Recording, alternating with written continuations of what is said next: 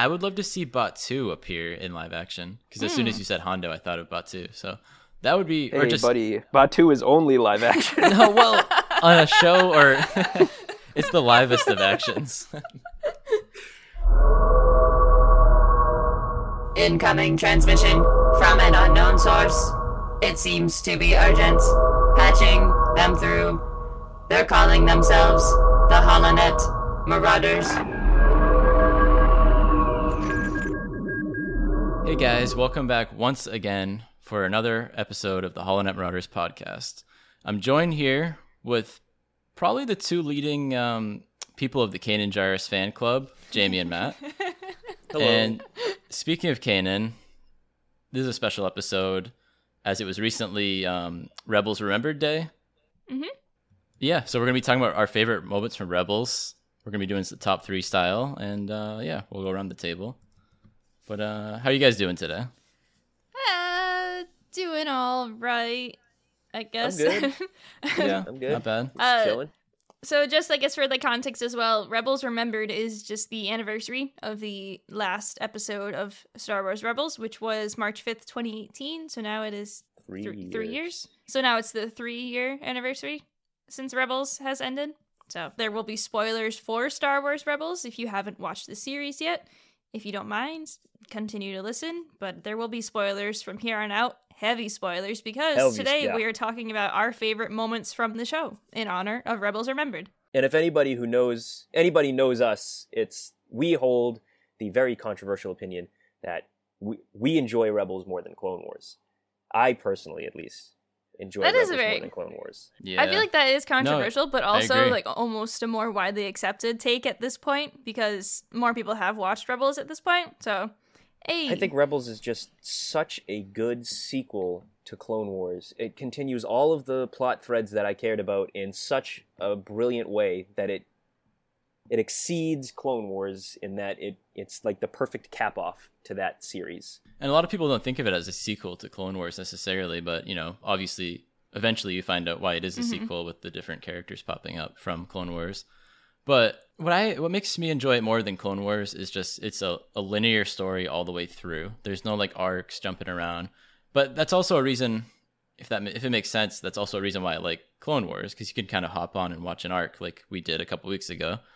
But I don't know, Rebels is just beautiful storytelling, and it's Rebels some of is Filoni's best also work, in my opinion. visually so beautiful. Like Clone Wars has like its high points with the visuals, but Rebels honestly takes it to another level with their animation. It is very similar styles throughout between Clone Wars and Rebels, but it is just like another step above. I mean, one of like the craziest things that I always thought was a little like funky at first, but I absolutely love it now, is every single character, at least for the Rebels, all of their eyes look like galaxies, like if you like look close, and it's just so cool to see, and something that you wouldn't like expect in just like a regular show. Yeah, that's a good point that I never really thought of, but it makes sense. So I guess we'll hop right into it. We'll start with number 3, as we always do, and work our way up to 1 with our top moments. I guess I'll go first. Does that work with everyone? Sure. Sounds good. And then we'll kind of, change the order up as we go. So my number 3 moment is, I don't really know how to name this, but it's the episode The Last Battle, when Captain Rex and the Spectres travel to Agamar, I believe is the planet, and they're searching for arms and artillery, as they are in much of the show, and Rex knows about an old Clone Wars base. And it's funny, Matt mentioned that this is a sequel to Clone Wars earlier, and this is like the perfect Clone Wars tribute episode, because they literally play the theme at the beginning from Clone Wars. Yes, they do. And- And they style Clone Wars. They style the Rebels logo as the Clone Wars logo. It's so good. Yeah. It's so cool. And it's like, it's funny that it's nostalgic, because it's not too long after Clone Wars, but it's like, it's the equivalent of seeing the throwback Lucasfilm logo at the beginning of Siege of Mandalore. Like, Ooh, I don't yeah, know. definitely. It brings the Yo, same yeah. feeling. I don't know. It's not necessarily a moment, but just Captain Rex kind of going through the PTSD of the Clone Wars is really cool to see. We don't really see that often, especially from clones. And it's like a droid simulation, right? One of the head droids from an old Separatist army is still there running a battle droid army around in like a hangar or something, right? In an old base. Yeah, because they don't realize that the war is over. And so they Yeah. just arrive and they're like, oh, no, you got to do what we're asking here. And I love that episode because it's just like a huge character builder for Kanan and Rex, because Kanan hates Yes, Rex exactly. outright because he's a clone and all clones must be bad because of Order 66 and everything like that. And it's just a huge character builder for the two of them. Yeah, and Rex and Kanan, you know, like you said, they have a lot of moments in this. Mm-hmm. Rex is like, oh, just like old times with the Jedi and all this, and it's just so cool to see. We get that feel of clones versus droids once again, and I love that episode so much. I did like a Clone Wars Rebels watch through last year of like them back to back, and I remember forgetting about the like because they play the Clone Wars theme too. Yeah. So they like play the theme and they show the title card for Star Wars Rebels in the Clone Wars style, and I forgot that they did that. So when I finally hit like the episode, talk about PTSD, I had like flashbacks of like a month ago. It's like, oh my god, wait, did I pick the wrong show? I'm pretty sure after that episode, this comes up somewhere within the show afterwards, but Sabine paints her little, like, pictures everywhere, obviously, but she paints a picture of Rex and Kanan, like, back-to-back, like, doing, like, the cool poses, and it just, like, makes me laugh because that didn't exist beforehand, but Sabine just gets a kick out of it as well, and she, like, interprets it again, and you just keep re-seeing it in the background from there on out, and it's just a fun little addition as well. That's so cool. Let me see. What do I want to pick for my number 3 for my favorite moment? So, I think that actually, for my moment, this is something that retroactively is a reference to the Clone Wars, but when you first see it, you don't know that it is. So, I love everything that happens on the planet of Anaxis, actually. So, there's a moment in which Sabine and Hera go on a supply run there, because Fulcrum, we don't know who Fulcrum is yet, dropped off some supplies, and they go to pick it up, and then the ship gets, like, damaged and whatnot, and then these, I believe they're called Phrynox, the Shadow Wolves, like, start, like, attacking them. But I love that entire episode. And then they leave, and then they have to go back. And this is the first time you really, like, experience Ezra connecting with animals. And he connects with the Phrynox. And so this is actually, like, a two-parter of, like, Sabine and Hera having their situation going on, but then also going back of Kanan having his teaching moment for Ezra. And, yeah, Ezra's first, like, really big connection with animals, and it's with those Phrynox, and it's on the planet Anaxis, which we learn later on, most recently, they're in the that's the planet in the Bad Batch that their command center is on. When you first see the Bad Batch, they just, like, show up in the ship, and it's on Anaxis. I remember, like, when the first episode started for the Bad Batch, I'm like, wait a second, why does this look so familiar? And then they slide in, and it's literally that exact spot, and so it's something that was first shown in Rebels, but then they ended up using it in the Clone Wars anyway. And so it was really cool to, like, see that connection later on. And it's just a really cool moment overall. Yeah, that's Definitely. It's cool that we both kind of mentioned things that parallel with Clone Wars a bit. And who knows, maybe the base I mentioned beforehand will be show up in, like, Bad Batch or something. That'd be funny. Yeah, maybe. I also, and you mentioned earlier, like, it was a big teaching moment for Ezra, and I agree. Yeah. Like, that's, like, the one thing I remember most about that episode is when Ezra finally learns to, like, commune with animals. Right, yeah, because that's the biggest thing. Yeah, and I think that is such a cool, that kind of, like, defines Ezra's arc. Right. Like, at the beginning. It's, like, right at the start. That's when they come back and the Inquisitor's there, right? The Grand Inquisitor, Right, and exactly. then the huge Yeah. one comes out. Yeah, okay. Yep, yeah, because, like, they wanted to lead the Inquisitor to a place where they kind of had an advantage, and, like, I don't know, they kind of did. But I just love, like, it goes back to, it's such, like, a visually stunning show, because it's Ezra and Kanan just, like, kneeling there with their eyes closed, and they both just point, still with the eyes closed, and the Phrynox are just like, yeah, and just, like, launch at the Inquisitors, and it's just, like, it's just such a cool moment. Rebels has so many creatures because Ezra has this ability to connect with creatures, and this is, like, one of, like, the coolest ones that I think that, like, we'll get more into creatures later, but this is one of the cooler ones you see in, like, the early seasons. You also see it in Mandalorian season 2. Yeah. If you're paying attention. In the very beginning of season 2, episode 1, when he's walking into the Gamorrean fight, you just see the eyes in the shadows. And so it's definitely, like, those Phrynox, which is really cool that they actually incorporate it into live action, although you don't see it, you just see the eyes, which is really cool. Yeah. And for all we know, that could be an Axis. I don't think they ever came up with what planet that was, so that'd be cool. They never did. They never did. That'd be interesting. Yeah.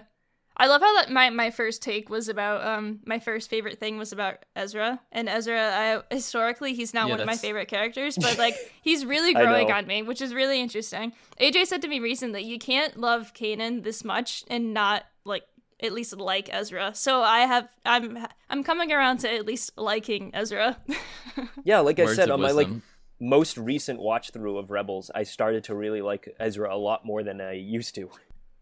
So my third moment in Rebels is a duel, and if anybody is paying attention, you'll notice a trend in my top threes.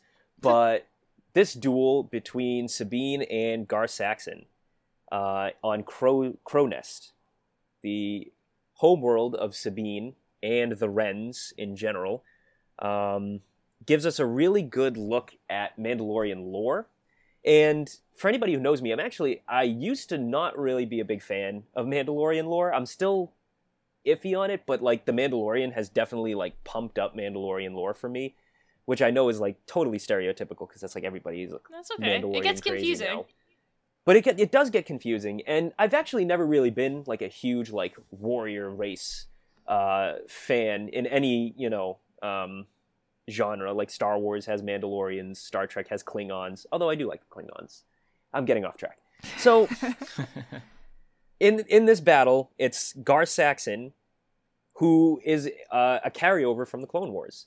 All three of our third moments have to do with like tying back to the Clone Wars, which is exactly why like Rebels is such a great sequel. It just takes all of these little characters and threads and expands on them in like really awesome ways. But the exploration of Mandalorian lore in Rebels is just absolutely phenomenal. Like if you're interested in the Mandalorian, race and creed and groups, factions, whatnot from the Mandalorian, if you just watch that, watch Rebels. I mean, watch Clone Wars too, but I feel like that's a daunting task and a lot to ask of people. Rebels gives like these clear, concise explorations into Mandalorian life that is just so cool. I mean, Sabine Wren is like a great example of a really cool Mandalorian character who like pimps out her armor and like learns about Mandalorian history and trains with the Darksaber and does all this stuff. But like Fen Rao, I feel like people sleep on Fen Rao because he's like a great character, and I hope he carries over into the Mandalorian somehow. I don't know how.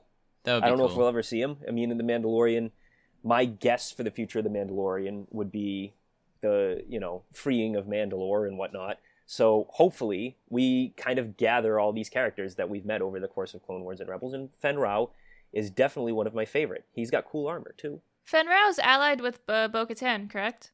Yeah. Yeah, then he'll definitely show up. Come on. Yeah. He's an established character. Like that, yeah, he'll show up. Exactly. The whole thought of Sabine with the lightsaber fighting Gar Saxon on the ice, on this like frozen snowy planet next to like her family's like castle, is just a really cool. It's just a really cool like moment for me. It's a really cool set piece. Rebels is full of those.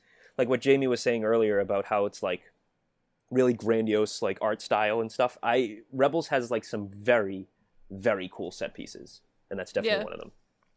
Yeah, I mean, like every single like really like wide shot type visual or just very, very, very clear space, it looks exactly like a Ralph McQuarrie painting, and it's supposed to. Like they did that on purpose, which makes sense. Like Chopper is like the direct interpretation of like what R2 was supposed to be originally. Same thing, like Zeb is the interpretation of what Chewie was supposed to be. Yeah. And it looks perfect. It's something that it just looks perfect. And like every once in a while, like it looks a little wonky, like, oh, the lightsabers are too thin. But like other than that, it's just like it looks perfect.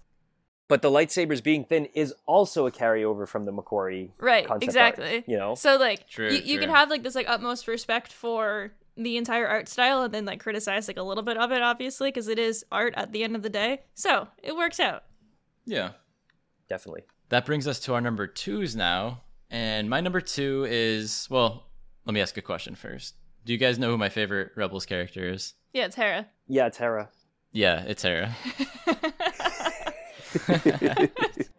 My favorite Hera moment in Rebels is when she gets to debut the prototype of the Blade Wing, aka the B-Wing. Yes. And I'm not sure if it was known I forget the name of the planet. Matt, you mentioned it in our pre-discussion. Shantipole? It's called Shantipole. Shantipole, yeah. Very windy, cloudy planet that no one seems to live on except this one Mon Calamari guy.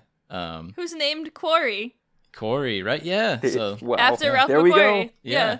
Look at this. Look at this. I don't know what I remember watching this episode the first time, and I was like, "Oh, they're going to test out this prototype that this guy made," and he mentions it's the Blade Wing, and I'm like, "Wait, Blade Wing, B Wing?" And it looked like in the hangar, it kind of looked funny, and they're like, "Which way does it fly?" And I'm like, "It is the B Wing," and I remember that was the moment because I believe that's very early season 2.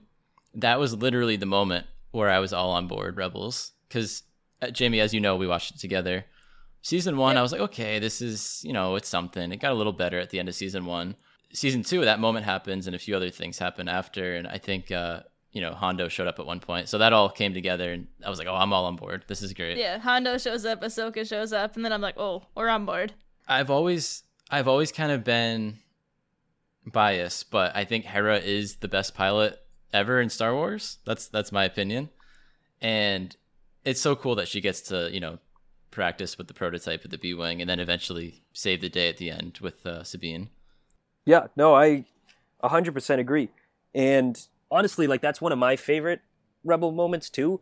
Specifically the scene of her actually like testing out the B-Wing. Yeah. Because like Star Wars, one of the things that inspired George Lucas the most about Star Wars was like the World War II pilots, like bomber pilots, fighter pilots. And Hera like flying the B-Wing is just it's like one of the most classic like examples of like fighter pilots. Like that's every fighter pilot has like that one scene where they're just going nuts in whatever, plane or starfighter or whatever they're in, where they're just like free, and they're just flying around and testing things. And a detail that I really like about that scene is that if you listen to the soundtrack of the scene where she's testing out the B-Wing, it sounds almost exactly like the theme from The Rocketeer, which is one of my favorite movies, which I love The Rocketeer. And the soundtrack for that movie is absolutely phenomenal. And there's no way it's an accident that they made the soundtrack sound like The Rocketeer. In fact, Rebels does that a lot. It takes like style and influence from other soundtracks as well. Like I heard a couple of like Indiana Jones motifs or Indiana Jones-esque motifs in there and stuff like that. But it's like the perfect moment because it captures like the Rocketeer in Star Wars, and I can't get enough of that. That's great. That's so cool. That's a cool little reference. That is. Would you like me to go over my number 2? Yeah. Yeah. Okay, so for me, my second favorite Star Wars Rebels moment would be Relics of the Old Republic. So we've refined Rex, we refined Gregor, and Wolf. I just love everything about like this episode. It's actually, they appeared in the episode right before that, but Relics of the Old Republic is the one where they end up going Juba hunting and they tie poor Zeb to a string and make him be the bait. I just love everything about that episode because it's just a great first impression of 3 old clones, definitely just like living it up, having their own life in an old TE, and it's just like it just looks so out of place at this point because we know it's a bygone era, and the men inside are also from a bygone era, and it's just great. And again, it gives like the initial reaction of Kaden outright knows that they're clones, obviously, and he's just like, oh, I'm not a fan of this. And like you can like tell that like it's just very difficult for them all to like work with each other at first, but like once Ahsoka is mentioned, they're like, okay, yeah, we'll help you out. And I just love that episode so much, like that entire episode. One of my favorite like art pieces as well, and like the Rebels like visual dictionary, the illustrated just behind the scenes, there's like a graphic of just like I'm laughing hysterically at it. There's a graphic of Zeb being held like on a string, and he just looks all just like the biggest like sigh. It just looks so sad. And I was looking at it recently, and I was like, you know what, this would be like a great like a holiday ornament. Just like put it on the tree, just like sad Zeb, just like yes, that'd be great. But I would love that. But yeah, I love that entire episode. It's just the first time we see Captain Rex again, and then he joins the crew, and he still has his armor, and here I am just like gushing about the Clone Wars again, and and the clones. Is that and the clones theme is playing in my head right now, but you can't hear it. So Is that a 2-part Anyway. episode? I think it's a 2-parter. And then yeah, it's amazing to see Captain Rex again. By the time we watched it, it was kind of spoiled for me that he would reappear, but oops, actually. I just double checked to see, because yeah, it is a 2-parter. I knew that much. They show up in the Lost Commanders and then Relics of the Old Republic. They hunt the Juba fish technically in the first episode, the Lost Commanders, and then in Relics, Agent Callus shows up and they have to go with them and whatnot. Anyway, The AT-AT versus the ATTE. yes, in That's a great. the That's a Yeah, great sandstorm yeah. and whatnot. I love that. exactly. With the clones like knowing their technology so well that they're able to outmaneuver like And- 4 AT-ATs. It doesn't Kanan it's- Kanan or Ezra like guides it through the storm. Yeah. Yeah. And it's literally like the clones and the Jedi fighting Mhm. side by side is better than what happened to the Empire. You know, it's a exactly. great thematic tie-in. But the visuals Mhm. of that episode are phenomenal. Seeing this clunky, patched up ATTE like wandering around this salt flat, like with no horizon, just wandering along, like spewing smoke. It almost has like a Miyazaki vibe, if you know what I mean.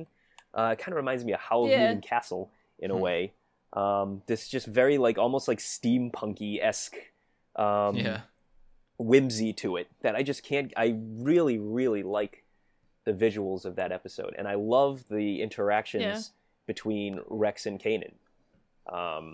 When Kanan tells Ezra the story of what happened in the clones, that's like one of the most emotional scenes in Rebels. Yeah. Mm-hmm.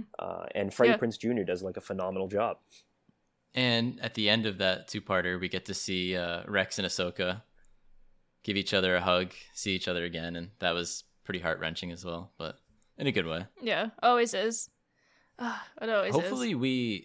Yeah, I love yeah. Hopefully, I mean, I seem to be teasing the Bad Batch with like anytime we get near it, but hopefully we can see how Rex or why Rex is where he is when we see him in Rebels. I don't know if they would touch upon that, but it's possible.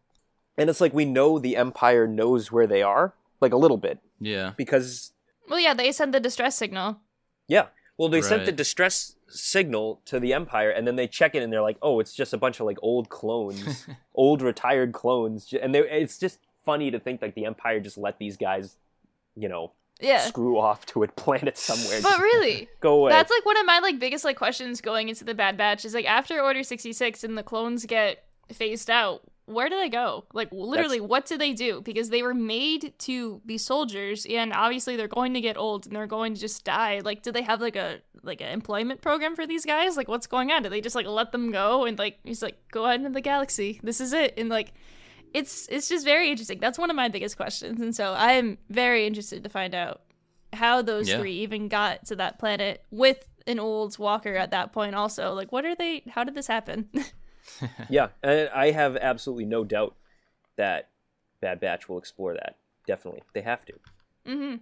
For my number 2, for the next 2 ones that I talk about, these are my 2 favorite Star Wars moments of all time. The third being the Battle of Crait from The Last Jedi. These 3 make up my top 3 favorite Star Wars moments of all time. But the next 2 that I list are from Rebels. Rebels has 2 of my 3 favorite moments in all of Star Wars. So the next one that I want to talk about is the episode Twin Suns. And I know that's very stereotypical, but I am such a sucker for this episode that I could not sit silently and not mention it. In fact, before the episode even came out, I was like, oh yeah, which one of you guys is going to say Twin Suns in your lists? And when I learned that neither one of you guys had it on your list, I was shocked. I was like, oh my Well, goodness. It was on my sticky note, but there's a lot of other things that are under the radar that I wanted to talk about. So Definitely. So, I just have to talk about these 2 moments, this one and my number 1 moment, just because they are my favorite Star Wars moments. So I cannot sit around and not talk about them. But Twin Suns is like leaps and bounds above practically everything else that Star Wars has released on television or in the films. I think Rebels has so many of these incredibly unique emotional moments, and I think it benefits from the fact that it's long form storytelling instead of short form storytelling like films, where over the course of, an entire show and a half, the build up to the fight between Maul and Obi-Wan on Tatooine is just so really well fleshed out. The emotions are so built because we saw them, duke it out 10 years ago. We saw what Maul did to Kenobi. We saw everything that he put him through, and vice versa. We know, just how much Maul hates Obi-Wan Kenobi, how badly he wants to take him out. I mean, that's basically like one of his main goals throughout the entirety of Clone Wars and Rebels is to get revenge on Kenobi. So the big finale, like the build-up, all of this leading up to this one moment, the final duel between these two, and it's like the most classic Kurosawa-esque battle imaginable. Like the most samurai battle you could think about. It lasts 2 seconds. There's like 5 swings of a lightsaber in total. And the opponent is taken out like immediately. Like the slash, there's like always a, the stereotypical, like, you see like the slash and then the character like freezes and then drops to the ground, that kind of thing. It all works out so perfectly. And I remember when I first watched it, I was incredibly disappointed with it. I was like, what? Oh man, they built up this huge fight and all we got is like 3 lightsaber moves. Like, this isn't fair. I wanted to see like a really like extravagant fight. But now I look back at it and it is so brilliantly executed. I think that's like the perfect way for those 2 characters to end it. And then, of course, Maul falls to the ground, steaming, because he has, like, a lightsaber cut right down his middle. Again. Again, except this time it's vertical, not horizontal. That's how you take him out. Obi-Wan is holding him. He's still showing compassion for this man who, like, did so many horrible things to him. Killed his master, killed his love interest in Duchess Satine. I mean, he did everything to Kenobi, and Kenobi still shows him compassion at the end. He still talks to him.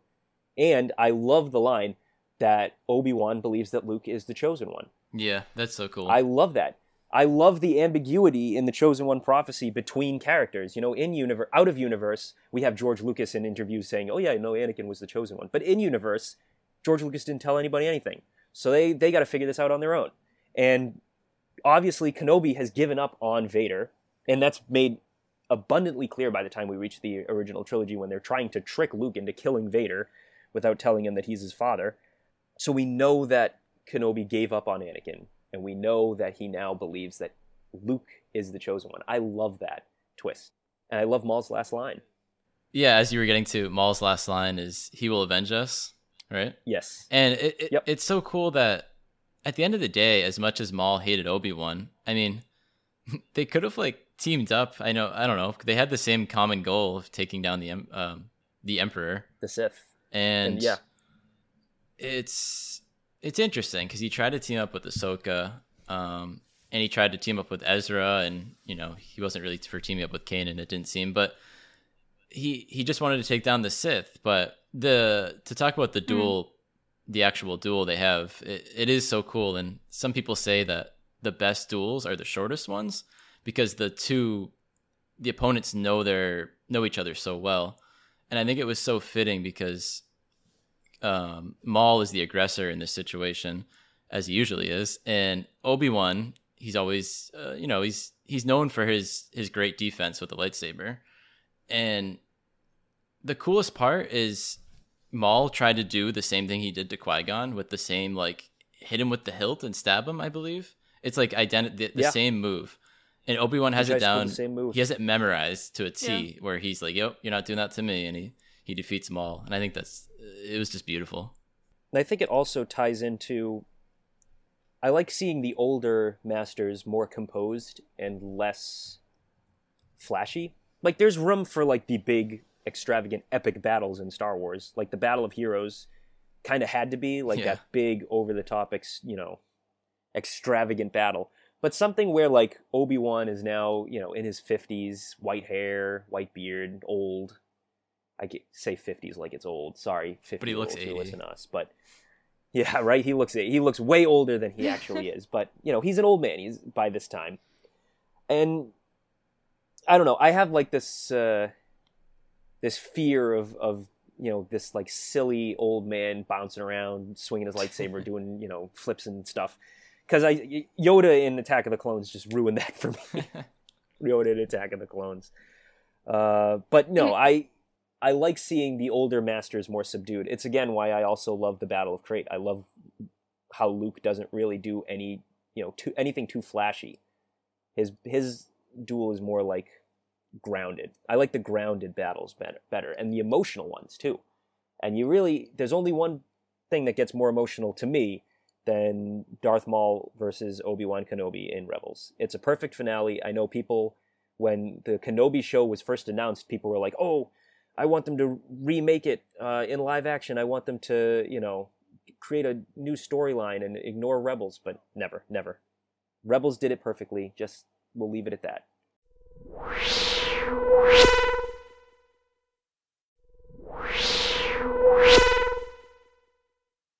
Matt, do you want to launch into your number one too while we're here? Sure.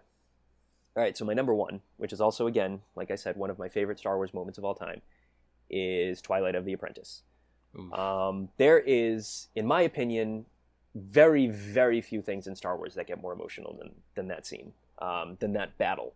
I really like the emotional-driven duels, and Ahsoka meeting Darth Vader for the first time is soul-crushing. It is soul-crushing. I mean, rewatching it recently, I got absolute chills the first time when they're in the Ghost. This is earlier in season 2, when they're in the Ghost, and she connects with Vader for the first time. Like, she connects with him in the TIE fighter that's chasing them, and she, like, screams and, like, passes out. Like, it's that overwhelmingly emotional for her. And then she has to deal with it in the Jedi Temple, and she's, like, spends the whole entire season trying to figure out, like, she knows it's Anakin, but she's, like, trying to figure out if it's not Anakin, like, really trying to figure out, like, this is definitely not Anakin, right? Totally not. But then she finally, has to confront him. And that battle, or that scene, when she slashes Vader's mask, and you hear Matt Lanter speak. Yeah. He say her name, Ahsoka. And you see, like, half of Anakin's face underneath the mask, and you see his eyebrow. He's still got eyebrows. How he lost them before Return of the Jedi, I don't know, but whatever. Still got that eyebrow. But you see that face with the red eye. You see Anakin and hear him, and Ahsoka just like freezes, and it's almost like she understands that she's like, this is it. I'm done. There's nothing else to do. She accepts her fate right there. She does not expect to be saved later on in the season. Again, we said spoilers before, but just in case anybody was still listening.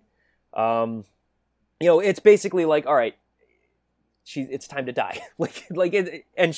She can't leave him because she feels the guilt that she felt in Clone Wars when she left Anakin, and everything happened, and she's been under the assumption for however long that Anakin died in Order 66, so she has that, like, abandonment problem there. Like, she left him and then he died, but now it's like she left him, and her leaving was one of the things that pushed him over the edge to do, like, these incredibly unspeakable things and create, like, this incredibly dark being that she just can't, make heads or tails of. She can't understand.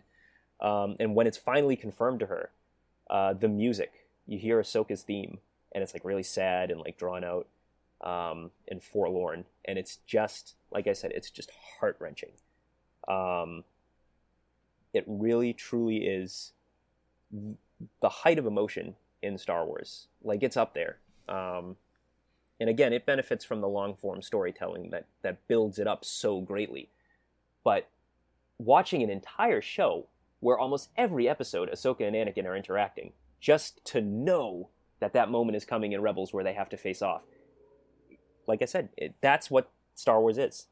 It's what it always has been, It makes it much tougher tougher to, like, watch and tougher to stomach when you have all those gaps filled in, because watching through Rebels the first time, it was obviously very highly emotional overall, but at that point in time, like, we watched Rebels late until we knew what was going to happen, so, like, we knew she was going to come back, but, like, at the same time we didn't know how she was going to. And so like that's the trouble with it, with like knowing what's going to happen, is you don't necessarily always know the process, but you know the outcome, or you know the backstory at least, and it just gives it different weight.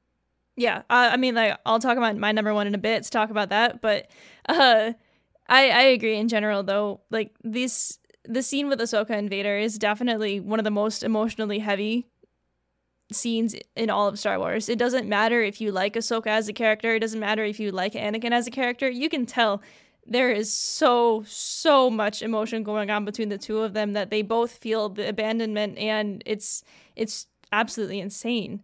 Yeah, and for all we know, that might be the last time they see each other. Because in Mandalorian, Right. she talks about Anakin. She has to know that he's dead at that point and what happened, I assume. But, Yeah. I think it's common knowledge that Vader is dead. Yeah, I would assume at that point Ahsoka knows what happened and like is aware of who Luke is and whatnot. Like, I'm pretty sure she also knows when she tells like Din Djarin, "Oh, bring Grogu to Tython and put him on the Sitting Stone, and if a Jedi is available, he'll grab him." I'm pretty sure she knows that it's going to be Luke, but she just doesn't want to say it, kind of thing. and now that I think of it, people have talked about Hayden Christensen showing up in Kenobi, but wouldn't he have to like absolutely show up in the Ahsoka live action show? That's what people have been saying that too. I mean, they haven't said that as a rumor. They've been requesting it. Yeah, so they'll see each other yeah. again in that way. But yeah, I mean, to talk about this scene, Matt, it's definitely one of my favorite moments as well. But before we even kind of planned this episode, as we were planning it, I was like, "You take it. I know it's your big thing." So it probably would have been my number Thank 2 you. or my number 1. But one of my favorite lines of Ahsoka, like when I think of Ahsoka, I think of that line, "I am no Jedi."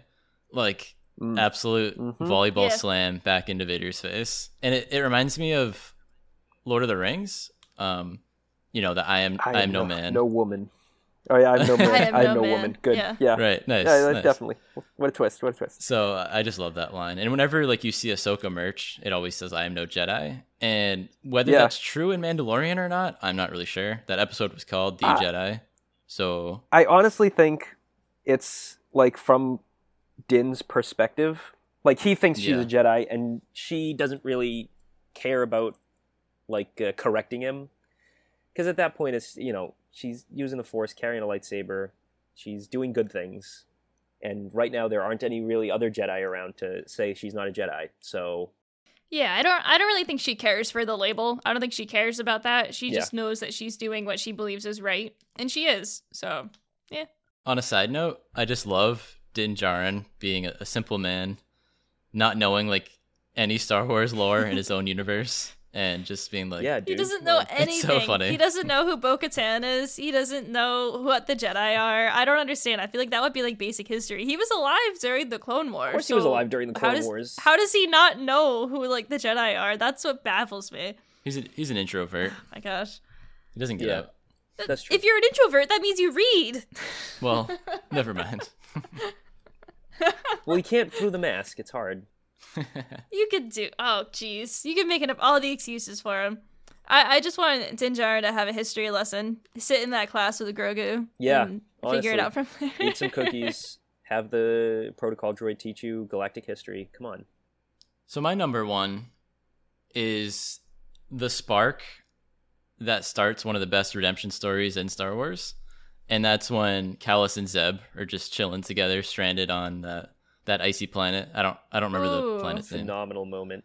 Yeah, that's Great a moment. fantastic moment. It's such a simple episode, but sometimes those are my favorite things, and it's just the two of them in that cave or whatever it is, trying to get out, and that's the episode. But there's so much building and just everything, and Callus with his stupid moon rock that keeps his hands warm, and then he keeps Yeah. it like on his shelf next to his bed, and he's like crying at it. But like it's so funny.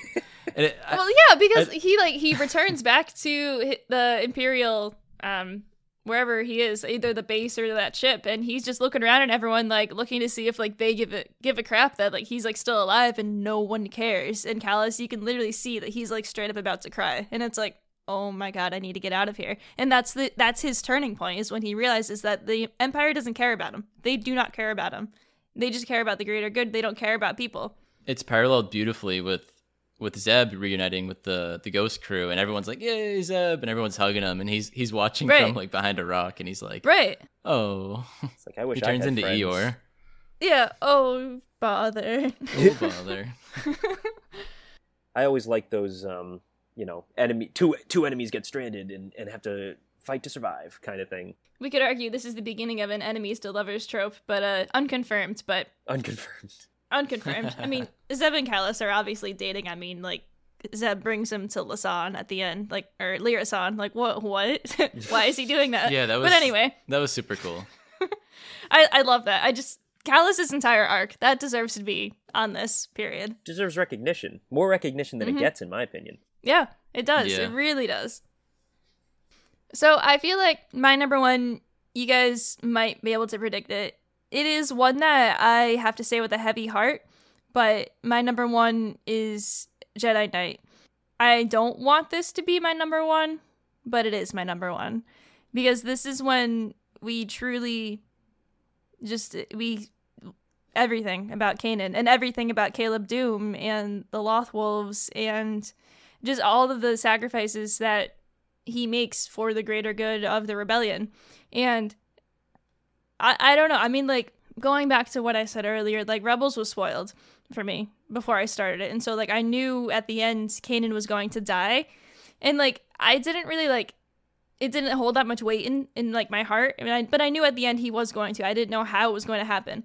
Literally, the first time I watched this episode, saw that the name of this episode was called Jedi Knight, I was like, oh no, this is the episode. This is the episode. And I was not ready. This is like another one of those like totally visually stunning ones as well, because you have the huge expansive wide shots of Lothal when they drive out on the speeders, which Kanan is driving blind, by the way, driving that speeder bike with his blind eyes.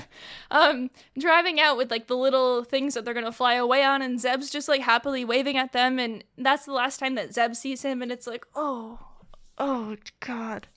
And it's all for Hera, which is what Kanan is really about, because Kanan and Hera's love is one of, honest to goodness, the best like relationships like in all of Star Wars. Like, Kanan and Hera are probably my favorite couple in all of Star Wars, and they unfortunately have this tragic ending of Kanan rescues her. They have like their moment together, but like it's not perfect though, because Hera is under the influence of whatever like truth serum drugs that like Thrawn was injecting her with, and so she doesn't get to fully experience this like last moment with Kanan, and it's absolutely heartbreaking. And then they go and, you know, the whole refinery thing, and then it blows, and then Kanan saves the day, and you see his eyes again, and he sees Hera for the last time, and it just my heart is pounding just trying to like talk about it again. How does that work? So with, his sight coming back in the that Force. moment. It's really cool, but This is how the granted Force him works. Sight one more time to see Hera before he died. Right, because the Force is like, you are literally making the ultimate sacrifice for everyone here, and the Force is like, okay, we'll give you this one thing. We will give you this one thing before you die. And the Force does, and everyone's just in so much pain just watching this happen, and gosh. I think I need to go lay down. Yeah, no. I was totally expecting somebody to say this. It's too tough for me to say though. So I'm glad somebody else took care of it. Like I knew I was, in making my list of things that I wanted to talk about, which were my favorite moments in Rebels, I knew that I wanted to include a Kanan thing, and you can't top this moment. You really can't top this moment at all. And then from there on out in the series, the White Lothwolf just appears. It just goes doom, and like it just the chills up your spine and whatnot. And I just, Hera puts the little piece from Kanan on her Kalikori just to like honor him and whatnot as part of the family. And then down the road we get Jacen Syndulla, and I'm like, oh my god, it's just so much. It's honestly, so much, and it's perfect though. And I wish that it was different, but it needed to happen for the greater good of the rebellion, as Kanan knew what was important for Hera. He knew what was important to her. He knew that she needed to get out, and he knew that she would have wanted it for the greater good, even though obviously she didn't want him to die, but she knew that she would have wanted the greater good in general for the rebellion, and it was the absolute utmost biggest sacrifice that could have been done. Yeah, what you said earlier about Kanan and Hera being the best couple in Star Wars, I agree 100%. I think they're like one of the best romances, not just in Star Wars, but in general. I really like their romance, just in the way they work with each other. It's like what a real couple is, I just think that's really cool. It's a very realistic depiction of what, an actual coupling between two people is. Yeah. Yeah. For sure. And it's not Anakin or Padme or No. It's not Han and Leia. Han and Leia making Kylo Ren. But it's still tragic, obviously. But yeah, that scene is instant waterworks for me. Like a lot of actors talk about like things that they think about to get themselves to like cry. Oh man, if I watch that scene, I cry. The last time I did my Rebels watch through, I was watching with my mom, and the two of us were just blubbering. Yeah. I'm not even kidding. Like after I believe it. sat down and watched it, I was like, oh my god, this is it. Like, and I didn't expect it to hit me so hard, and it hit me so hard. And we're both just sitting there like in shock, just like just a mess. You don't expect it to happen that way. So like that's the thing. Like the first time we watched it, I knew that he was going to die, and oh my god, this is the episode where it's going to happen. Meanwhile, AJ sitting next to me, he's seen the scene before because at the time we didn't care about spoilers like when it first came out, but then we were actually watching the series, we're like, oh, okay. But like, and so AJ had seen the scene in which he dies before, and so he doesn't know like the mental turmoil I'm going through as I'm literally seeing it for the first time, how it happens. And like the episode ended and I'm like, I'm gonna go try to go to bed because like I can't even like process a thought right now. And it was just ridiculous. And oh my god, it's really a thing that makes you want to watch this show, doesn't it? Yeah. I mean, like just like hearing people talk so passionately about how these Wouldn't you characters like to die, it's just cry? like, oh my You god. just like to get your heart ripped The- out. yeah. All of our moments. That's like half of our moments are like sad. It's always like, oh, it's heartbreaking. It's heartbreaking. I jokingly wanted to say my number one moment is very early on. I'm pretty sure it's in season 1 when Ezra, steals the Melu runs and this stupid scout trooper just goes, wait, this was all about fruit? Yes, all of it. All of it was about fruit. This entire series, it was about fruit. That's great. All right, guys, we have the question of the week now, and it's a pretty fun one again, as it usually is. So, I need some fun. Need some fun. yeah, after that last one, we need some fun. So, if you could put one Rebels character into live action who hasn't already been in live action, who would it be? Ooh.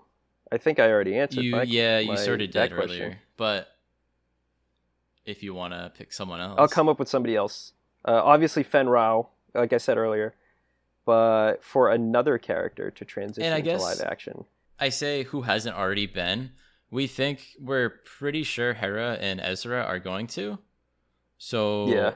I mean, my number one would be Hera, but she's probably going to be. So, I just hope it's Vanessa Marshall. I'll be happy with whoever it is, but I think that would be great. She played Hera in Squadrons, so Yep, she did the voice Yeah. and motion capture for She did that. the mocap, So yeah. yeah.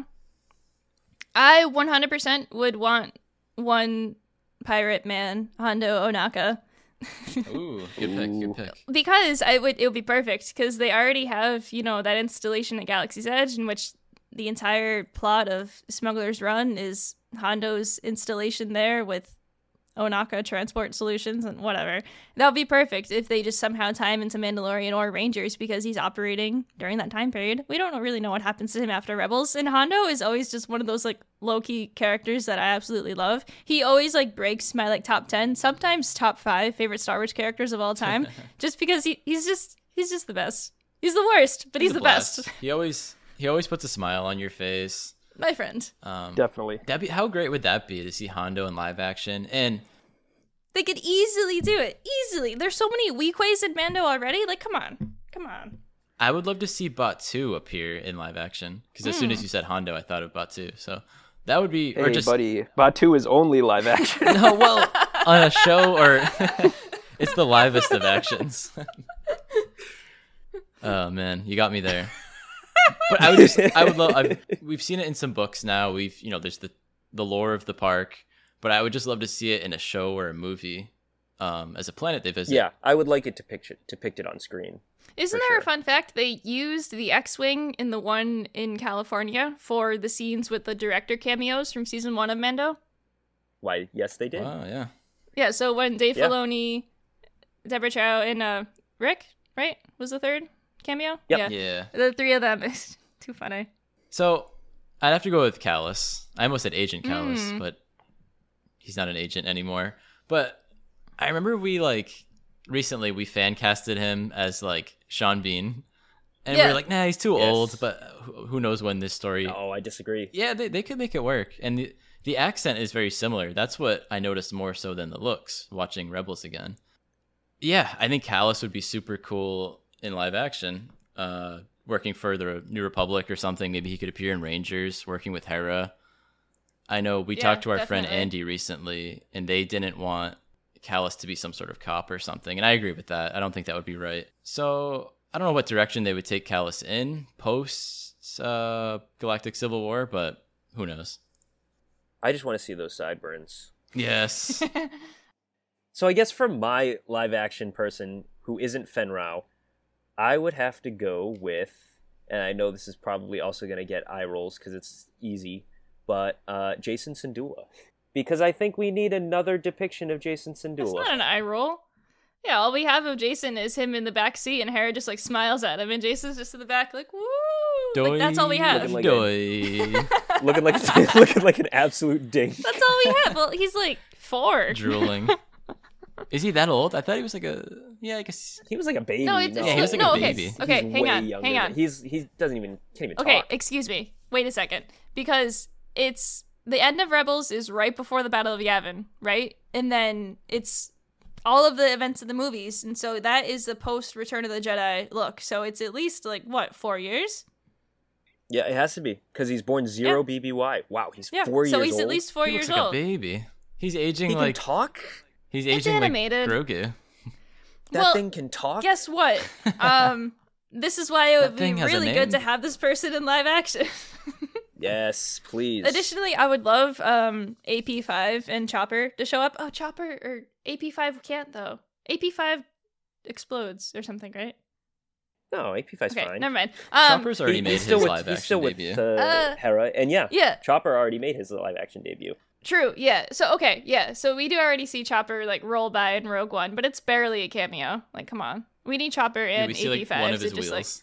yeah, and you just hear him go bah, bah, bah, bah, bah, bah, bah, just like rolling by. Damn, that was a good Chopper. I think he just rolled right in the room. I want it to be known that I Yeah. did the hand motions as well as I like did that. So give me a Chopper. AJ, can we build a Chopper? Maybe. Life size, please. All right, I'm gonna go buy some trash cans and we'll get started on that. Anyway, thank you for listening to the Holonet Marauders podcast. We hope you had an enjoyable Rebels Remembered 3rd anniversary. We loved sharing our favorite Rebels moments with you. Do you have a favorite moment from Rebels as well? Definitely connect with us on social media. You can follow us on Twitter at Holonet Marauder, on Instagram at Holonet Marauders. Check out our blog, holonetmarauders.com. Enjoying the show so far? Definitely consider subscribing to us on Patreon. We do have a few extra bonus episodes on there as well if you are interested. Thank you for listening to the Holonet Marauders podcast.